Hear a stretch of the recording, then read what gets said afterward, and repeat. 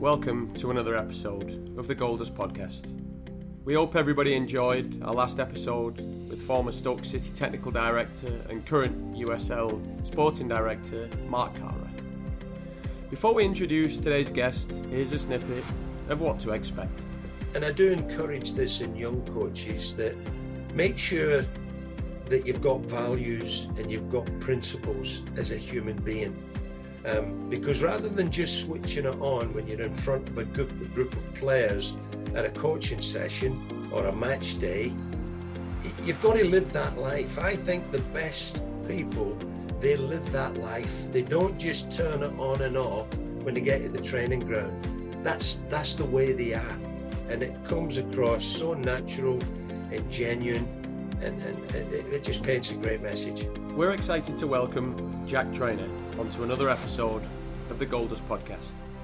Jack is a highly respected coach and coach educator who previously worked at Bolton Wanderers with the FA and more. He's now a coach educator at the university campus of football business, helping the next generation of coaches on their journey. Jack, welcome and thank you for coming on to the Golders podcast today. No problem. It's a pleasure to be here, David. So, first question for you. To us, Gold Dust is about sprinkling particles of knowledge to help people for the greater good. What does Gold Dust mean to you? Well, it's a great little sort of expression. And as the name suggests, it's really about that kind of special ingredient that you sprinkle on something. And it makes people feel not just comfortable, but it makes them feel good. It can be life-changing, or it can be simply inspirational and motivates individuals. And in my case, with developing players and coaches, it's about being someone that can make a positive impression on the people I'm with and hopefully help them on the journey. Well, Jack, I know you and I have become very good friends over the years. I know your past history, but perhaps you can take us on a whistle-stop tour of your background as a pro player and as a coach educator.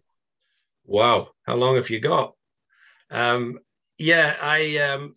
was sort of born and raised in Glasgow. My mother was a single parent. We had 5 kids, kind of lived in a 2-story tenement like most of the people in the inner city part of Glasgow. And football was a massive outlet for me, Keith, as it was for many other people. I mean, way back in the day, we didn't have television, so half your life was spent outside kicking a ball, in the streets, playing with your mates, and we just used to go and borrow balls. So I sort of moved from there and had a career as a professional footballer. It was a lifelong ambition. I love football so much and I have great memories and a great introduction to the game. But I played for 13 years and I never played at the top echelons of the game. I never played in the Premier League, but I did play with Halifax Town, who'd just been relegated from the 3rd division that season in 1976. I spent 3 years there and played over 100 games, and I scored 5 league goals, so you can't take that away from me. So that's my other little sort of nice bit of keeping my back pocket.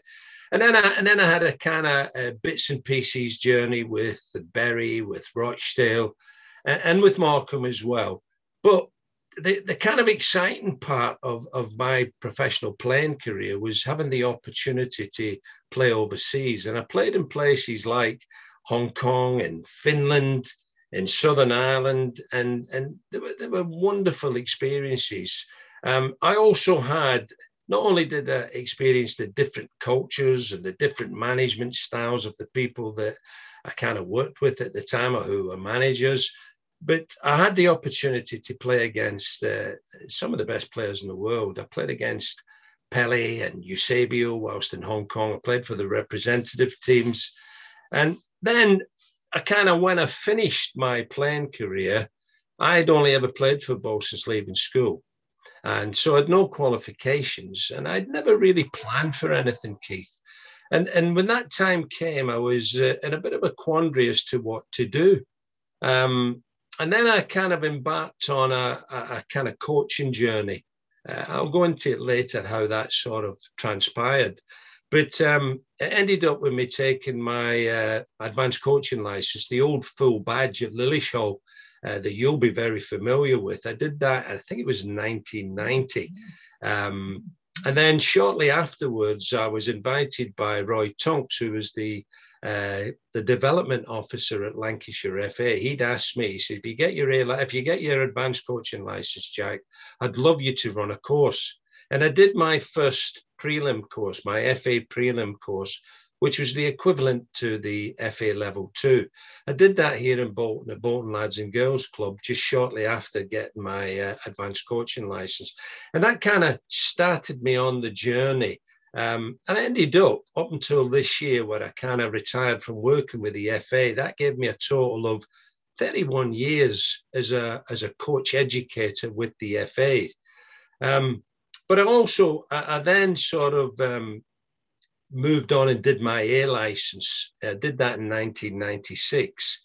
Then in 1997, I joined Bolton Wanderers, firstly as a part-time coach in the academy. Martin Dobson was the manager then.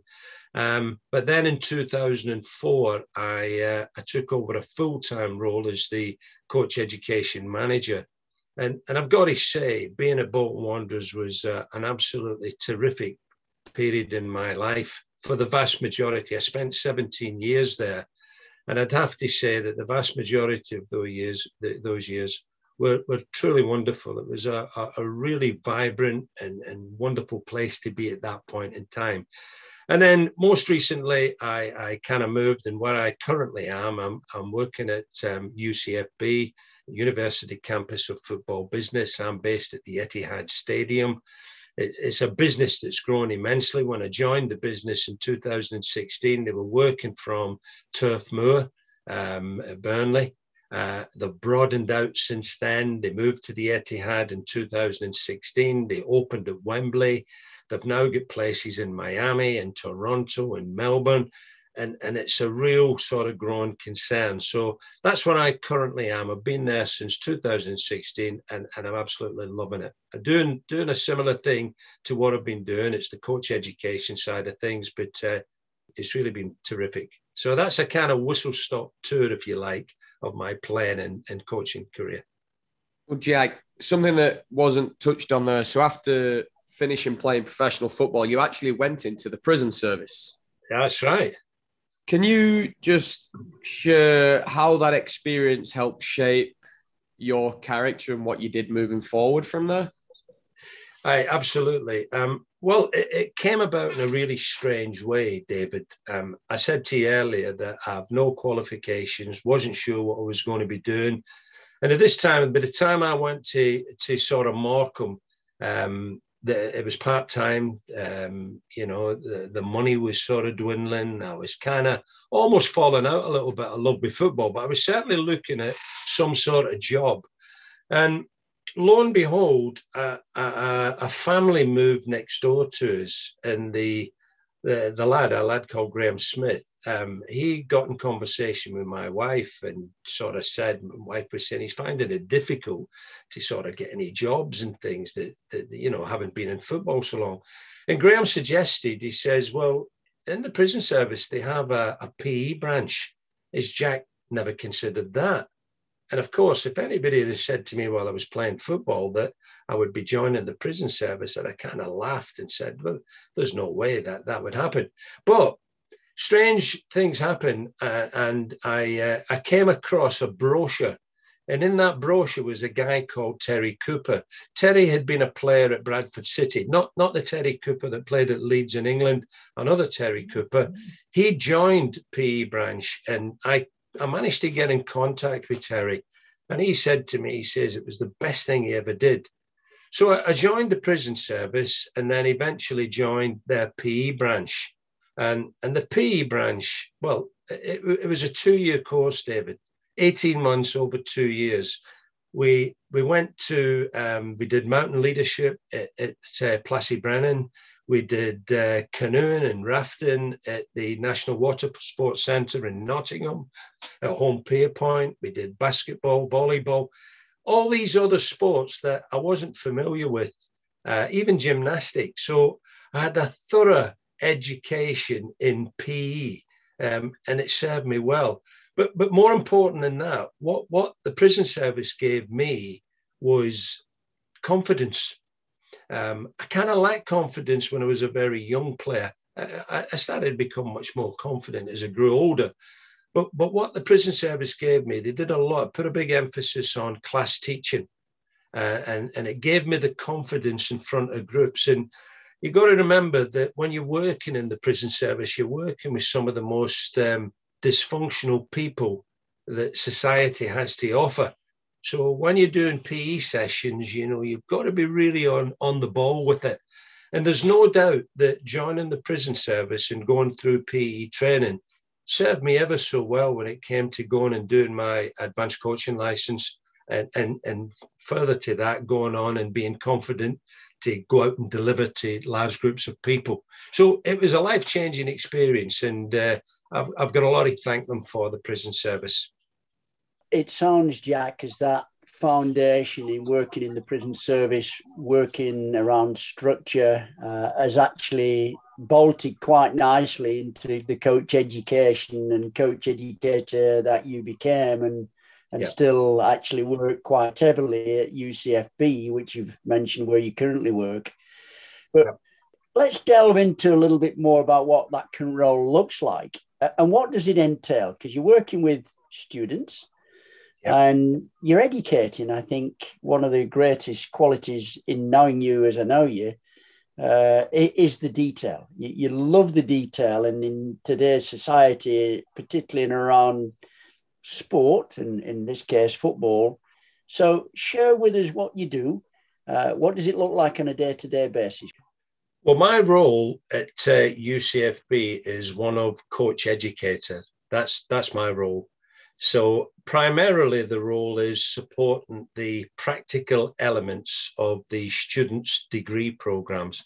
And you've got to remember that at UCFB, they do a range of different degree programs, not just in football. We do football coaching and management. We do all sorts of other areas involving coaching, but they also do media. They also do PE. They also do sports science. The students that come onto the programs are looking for entries into the football world specifically, but generally the sporting world. So my role is to support the practical elements of that. And when I first went there in 2016, we ran the FA program. So I used to run the FA level 1 and the FA level 2 with the students. First years did a level 1, second year students would do a level 2. Eventually I was hoping to try and get the B license running there, but the FA sort of moved the goalpost a little bit, as you know, and they weren't too keen in sort of letting private companies, if you like, deliver. So I sort of ran the FA courses in conjunction with the practical degree courses. But that finished as when the pandemic came on in 2019. So what I do now is I continue to run courses alongside to supplement what we do with the students when they're doing their academic practical stuff. It's pretty much the same thing, Keith. But what I've done is I've introduced my own courses. So we have a UCFB level 1, a UCFB level 2, a UCFB level 3. And these courses are based very much on the old FA courses, where we have, we kind of have strict standards in terms of the attendance. The students aren't allowed to miss 3 sessions. And this is a little bit different for them because on the academic degree programs, they paid the money for that. So sometimes they do miss, sometimes they don't. But I'm trying to gear the courses up to those students going into the industry. And if you're going to get into the industry, it's important that you have high standards. Punctuality is massive. There's also a standard in terms of competence. So I've written in a little sort of performance criteria that the students need to reach. So it is a pass-fail course. And you'll be familiar with that because that's the sort of way that it used to be with the FA. And I think it's really important to put those standards in, and be competence-based. I think they're ever so important. So that's my kind of title. That's my kind of day-to-day role, and I got to say I love it. As you know, I've mentioned to you before that this year I gave up my time with the FA. I thought after 31 years, I didn't like the direction things were going. So I'm very happy at UCFB, and I really enjoy working with the staff there. Many of them are FA tutors, they're FA coach educators, and I enjoy working with them, but I really do enjoy working with the students. Well, Jack, you're a very highly respected coach developer. And in your time, so you've done your 31 years with the FA, yep, there'll have been a lot of coaches and students that you've worked with that have progressed up through the coaching ladder and gone on to further enhance their career. So for you, how does it feel when you see one of your students or one of the coaches that you've actually helped develop progress up that ladder? It's tremendous, David. And I think back to many years ago, an old mentor of mine used to say that the pupil should always be better than the master. And I think there's a lot of truth in that, because good teachers want the pupils to be really much better than they are. Now, that's easier said than done, because not all of the students that you have in front of you, whether that be on a coaching course or on an academic degree program, not all of them are going to end up with that sort of goal. But you do get some diamonds. And I think I've certainly been lucky enough to have encountered some students on courses that I've taken who are now working in the higher echelons with the FA, in the Premier League. And there's others that are really aspiring to get to good places. I always sort of say to the students when they first come in, when I do my introductory session with them, I'll always sort of bring in, where do you see yourself in the next 5 to 10 years? And of course, all the students will be talking about they want to be in the Premier League and they want to be working with Premier League teams, and the great aspirations. And I always say that to them, hold that aspiration. That's a really good dream to have. But what they've also got to remember is that it's a journey, and it's a long journey, and it can be a disappointing journey, and there'll be many challenges on the way. So you've got to be prepared for that. And rather than think that I'll hop onto a course, I'll pass that course, and then next year I'll go on to this course. And within 5 years, you effectively... So some of them think that I'll be on an A license course. Well, of course, there's nothing further from the truth. You've got to be comfortable at moving into the next level. So, in answer to your question, yes, I have had students who are currently working full time in great positions. I've got other students that are as keen as mustard. I'll just slip in a little story of now. One of the students now who's going into his third year here at UCFB, he's a Spanish lad, and he's so keen. And he's actually going to come on to the master's program next year, but on one condition, that he can be mentored by me.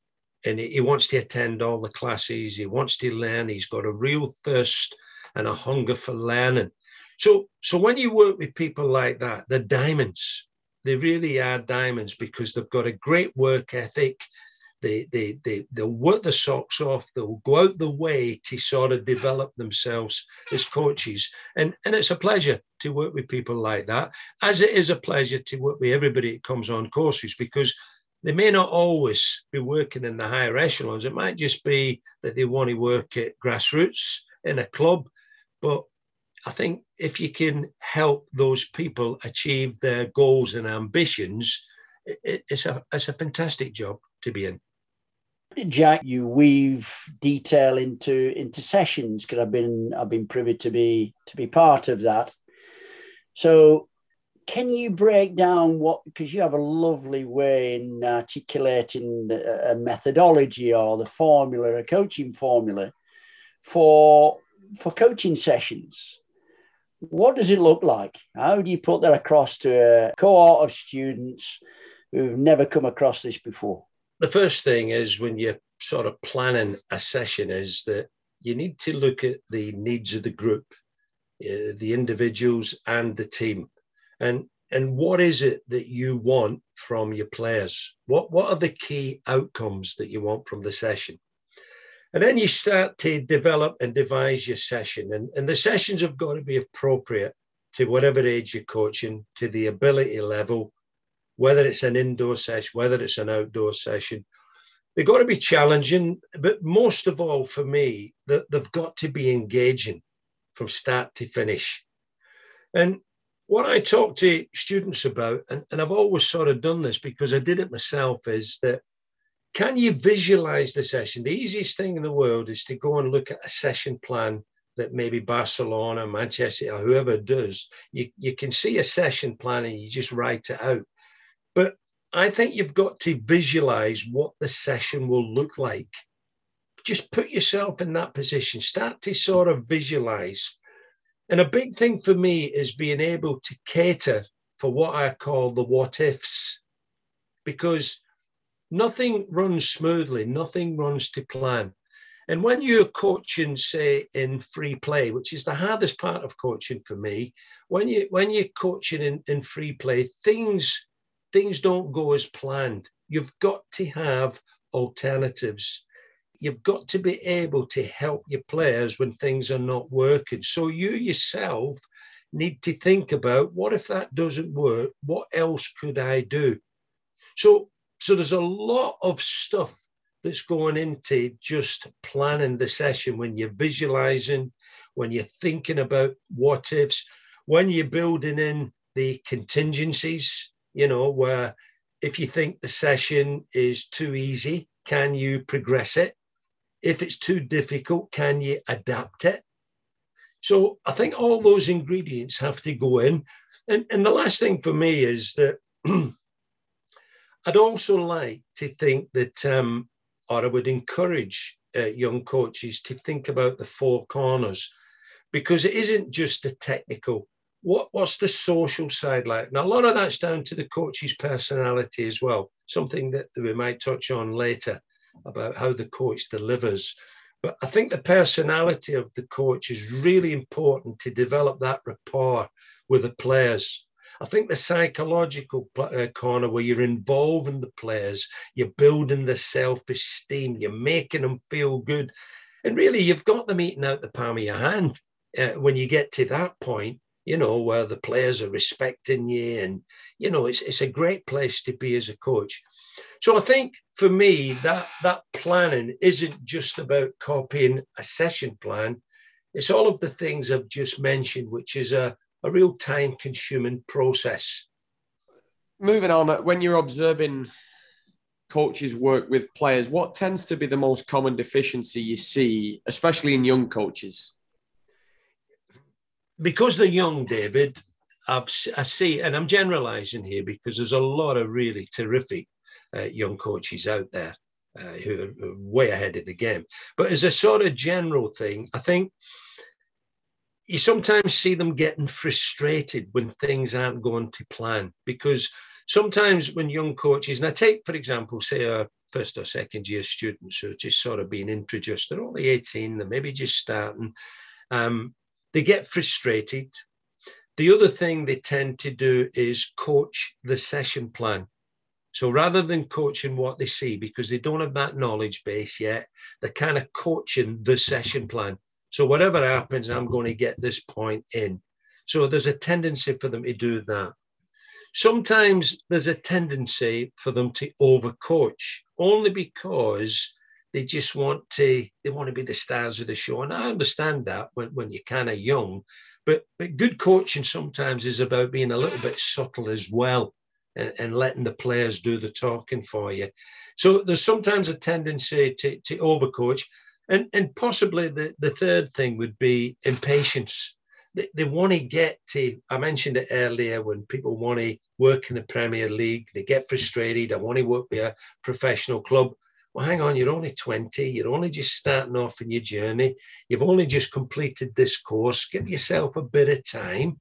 Get yourself a bit of a reputation. But they're young men in a hurry, which are kind of, not just in football, it's a kind of common trend. I think as you get older and more experienced, you tend to relax more.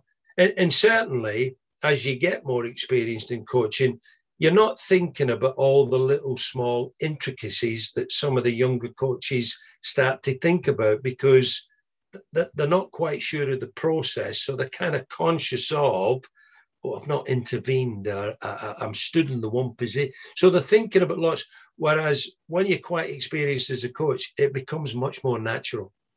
So, Jack, you've come across a lot of coaches in your time, both at a professional level and equally in the development stages as well. But what do you feel are the key traits and qualities of the top coaches that you've physically been involved with and experienced and observed? The key traits, well, I think knowledge of subject. They are confident. I mean, experienced coaches, when you see them at work, there's an air of confidence about them. They've got good, sound knowledge.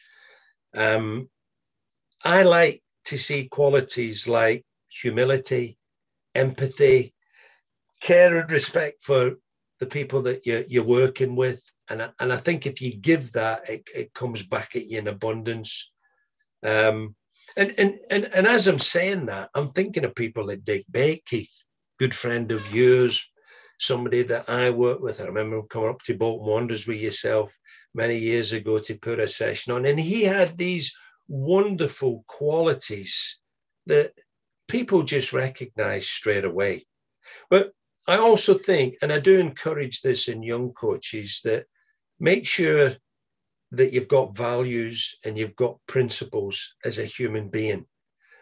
Because rather than just switching it on when you're in front of a group of players at a coaching session or a match day, you've got to live that life. I think the best people, they live that life. They don't just turn it on and off when they get to the training ground. That's the way they are. And it comes across so natural and genuine, and it just paints a great message. From your toolbox of coaching strategies, what do you feel every practice, regardless of the topic, should contain? Good question, David. For me, passion and enthusiasm. You've got to love what you're doing. I've said this a few times, and look, ever since I was involved in coaching, one of the things I've always said, it was the next best thing to being able to play. So when I'd finished playing and I got involved in coaching, I get a huge buzz from coaching. I absolutely love it. And I'm not saying everybody has to be like me, but show people that you're passionate about what you do. Be yourself, of course, but be passionate, be enthusiastic in what you do, because that message that you're trying to put across to your players, it comes across so easy. I think developing a rapport with your players, and I mentioned that earlier, that tends to hit in the social corner where you've got this nice sort of rapport going with your players rather than feeling tense and getting a little bit aggressive when things aren't going wrong. But I think those qualities, regardless of the topic you're doing, I think when you come in with those sorts of things, it sells it so well. But I also think, of course, you need to have your learning outcomes and be able to put across people the understanding of what you want from players in terms of their roles and responsibilities.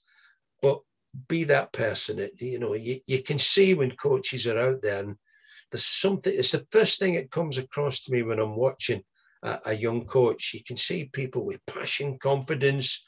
Okay, some people haven't developed that just yet, but it hits you right away, and straight away you think, oh, this could be an interesting session.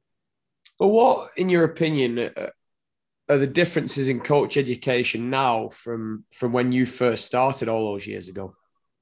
Wow, it's quite considerable, David. I mean, I would probably be classed as a dinosaur now, because when I first started back in the day, it was about the stop, stand still. But the stop, stand still has been much vilified, and it's wrong. It wasn't as it kind of as the phrase kind of suggests. It was a moment in the game where you would stop play, and then you could use question and answer or guided discovery about what you might want them to do. So I kind of liked that process because you froze a moment in time where something had gone wrong for the players, and then you could recreate that picture, but maybe with the player having a little bit more information on maybe what he could have done better. And I think from a learning point of view, that was good. From a coach educator point of view, as an FA tutor, on the level twos, we used to have 6v6. So you did a technical and skill as your first topic, and then you did a 6v6. And we used start positions. Now, I've started to reintroduce start positions on these coaching courses I'm running at UCFB, and I find them really helpful. And I'll tell you why, because it allows the players to work on the ball, around the ball, and away from the ball in a structured element to the session. Now, we can't keep being in the structured side of things, but just to help people understand what, in relation to your topic, so there's our start position. What is it you want from this player on the ball, whatever that might be? Then I'm going to go around, and then I'm going to go away. And you can start to help build the picture up. Then, of course, there's got to be an element of free play, where you've got to be able to try and recognize what it is you're coaching. And that's the difficult bit. But I think if you expect people to go straight in to coaching and free play, and that's what they do now, I think that's really, really hard. I think we've got to help the learner coaches by giving them this structure. And I think it helps immensely. It helped me no end. I've worked with top players who've gone into coaching, had fantastic knowledge, but really just couldn't find a way of bringing that information out. And as I'm speaking, there's people's, pictures coming in my head. And they've said to me that having had those structures, it helped them immensely because they had great knowledge. They'd played the game at top level. They just didn't really know a way of bringing it out. And they found this was quite a useful way of doing that. So I think the old courses had a lot of benefits. There was a huge emphasis on technical detail. And I find the modern courses, since 2016, we started a new wave of coaching courses. They kind of ended just at the end of the pandemic. We've gone into another new wave that I'm not involved in. But I do find the courses now are becoming much more academic. They're much more theory-based, and there is a lack of technical detail. So I think that would be the two distinct things I would sort of say between old and new. When you're running sessions and you go into free play, there's a lot going on. There's a lot of players. There's lots of distraction, not distraction within the session, but a distraction for the coach. Well, yes. Because they cannot process what's currently taking place and aligning it to the actual topic, the detail that goes within the topic. So structuring the practices or starting practices where it is a little easier. Let's put it that way. We're not saying this job's easy. We're just saying it's easier to actually get your key points over in a layered, structured way and a format that is easier for the coaches to actually to register. Now, just on that, Keith, I think the important thing is that for the learner coaches, we're giving them some control. When you go to a structure, so when you know what your start position is, you're in control of that. You know what you're going to say to the player on the ball. Yeah. So you're giving them some control rather than expecting a learner coach to come on to a level 2 or a B license and they go straight into this free play element, which is really difficult. It's difficult enough for experienced coaches, but it's really difficult for young coaches, new coaches. And I just don't think we're doing them any favors by going straight into that and expecting to get good results. So, Jack, if you had to write down a list of ideas that would help coach education, What would you put on that list? Well, I think, having said what we've just said there, go back to basics. I think over the years, there's been a tendency to throw out all the old stuff and start new. There was some good stuff. By all means, introduce new things. That's the way life is. I get that. But don't throw out things that were valuable. So get back to basics. I'd like us to return to the practical element of coaching, because that's the reason. And not everybody that goes on a coaching course is going to be working in a professional game. The vast majority just want to help their sons or their daughters at grassroots football. And if somebody came to my tapped on my door now and asked me, how could I help? How could you help me become a better coach? It would be along the practical elements that I would sort of start to focus on. I just think sometimes we're getting too deep in theoretical stuff. You know, we had, as you know, on the level 2, you go into things like motivation. I mean, I'm a coach. I'm not a psychologist. I've got an understanding of how important motivation is in football, but I'm not going to get in depth. We're doing these for an hour and a half sometimes. But listen, there's got to be some workshops, but make them more sort of practical based. Make the theory sessions a little bit lighter and put a bigger emphasis on the practical sessions. We may even have to reduce the courses a little bit in order to do that.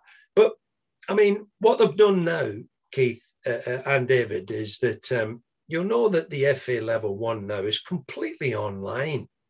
I mean, how can that be a coaching course that's online? FA First Aid online. How can you do first aid online?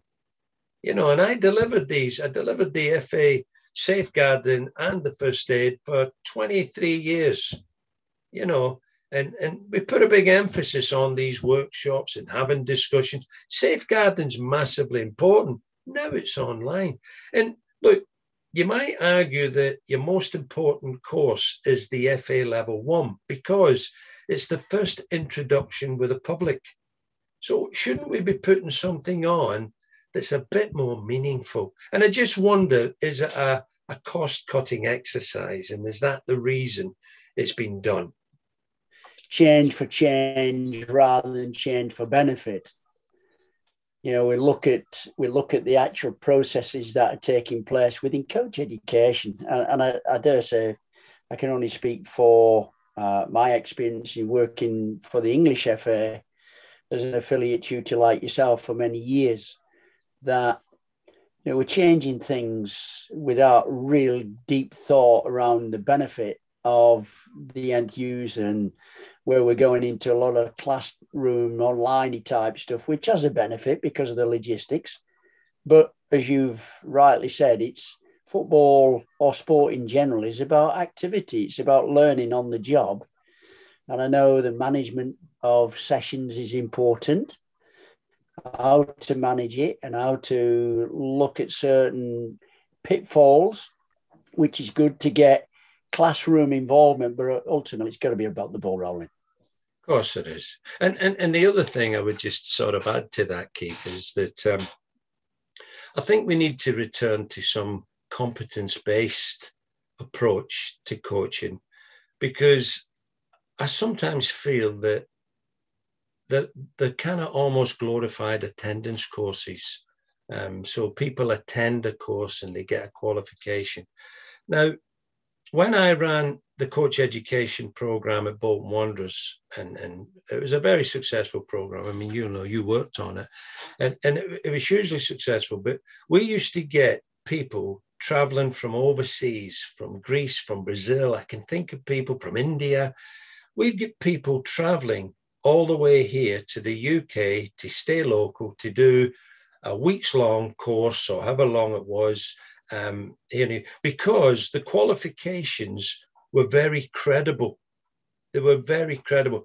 And what I'd hate to see happen with these qualifications that were highly regarded, and the reason people came here was because they didn't just want to go to or take the courses or the equivalent sort of courses that they would run in their own countries, because they were attendance courses and people passed.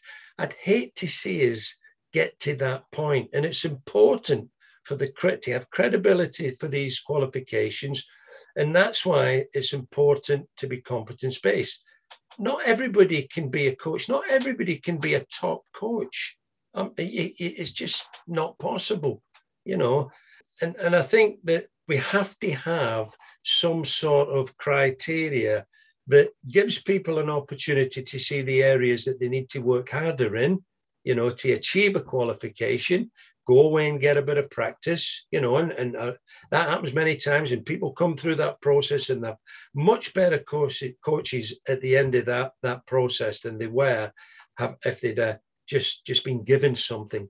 So I think returning to some sort of competence-based approach, and it's really important to have that integrity of the qualification. You know, I just feel with the new wave of courses, it's kind of moved away from that approach. Well, Jack, final question, I somewhat along the same path. Where do you think the future of coach education is currently heading?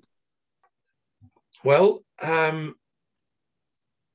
years ago, we had regional coach developers who sort of managed the region, say in the Northwest.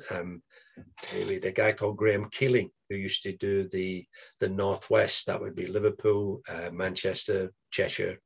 So we had people like that in place. Then more recently, we had the county coach developers who were in charge of each of the county FAs. They've gone now, David, and I don't know who's there to replace them. I know the FA have taken over the responsibility of the delivery of the coaching qualifications, but I don't know whether they have somebody in place who oversees that role. And I just think it's important, and I think it's important that once you take a coach educator on board, I think they have to be mentored. I think it's really important that there's that process going on so as that we're kind of singing from the same hymn sheet. What I'd also like to see with the courses, because they have reduced, as I said, the level 1's completely online. I think the level 2 is 6 days contact time. So they're kind of reducing even more, which for me then says that there's got to be a greater emphasis on CPD. So the county FAs, there's got to be some sort of CPD programs, much more than there is now, that helps develop the coaches. You know, I think that's ever so important. Well, Jack, I've got to thank you ever so much for creating the time to come on the podcast.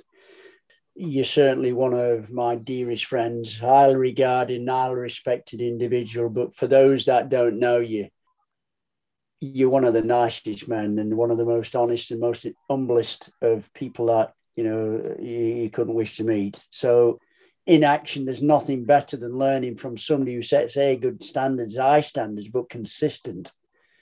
But as long as I've known you, that's all you've ever been. You do walk the talk, and you say what you say, and you do what it says on the tin.